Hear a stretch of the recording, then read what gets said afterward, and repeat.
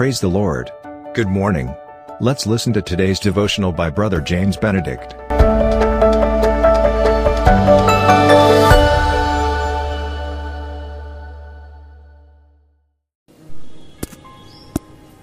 I greet you once again in the most wonderful and joyful name of Jesus Christ.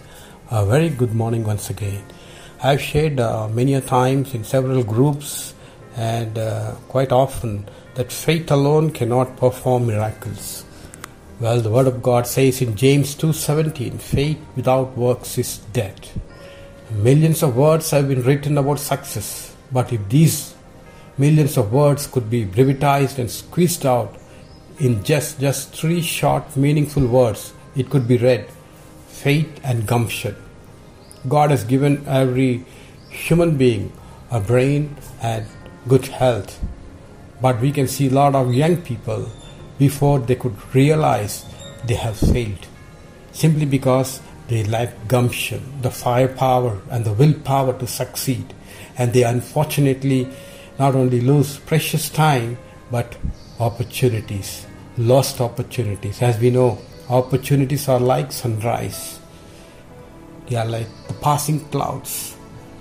There are a lot of people who are not gifted at all and with poor physical health too, but yet they rose to the highest pinnacle of success than those who have more brains and stronger physical bodies. The simple truth is, in addition to faith in God, they had gumption, the willpower, and the discipline and hard work to succeed. A short and a true story. There was a family who had a son and a daughter. Son was 17 years old and the sister was a bit younger to him. Son was brilliant and genius, unlike the daughter. He was a topper in the school and in the university, but as he grew up, he lacked gumption and the willpower to come up and settle in an ordinary job. Daughter asked mother why his son does not work hard but always sits in a comfortable chair, resting and resting and resting. Mother's spoiled love supports the son and says, now your brother is 30 years plus. He had an appendix operation when he was 15 years. Of course, he was healthy and did not feel sick ever since then, and not even a single day. But sometimes becomes unfortunately the spoiled love of a mother. Whereas this girl, who just has an average brain, had a great ambition to serve the Lord. She gave her life to Christ when she was a teenager. She had the passion to serve Christ, firepower, willpower, and discipline to work hard.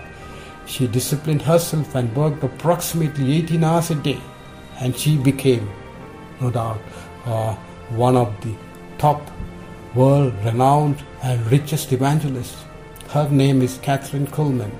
In one of her crusades, then the young brother Benny Hinn was blessed and consecrated. Whether we work full-time or a secular job, in order to be successful, faith and gumption we need to carry together.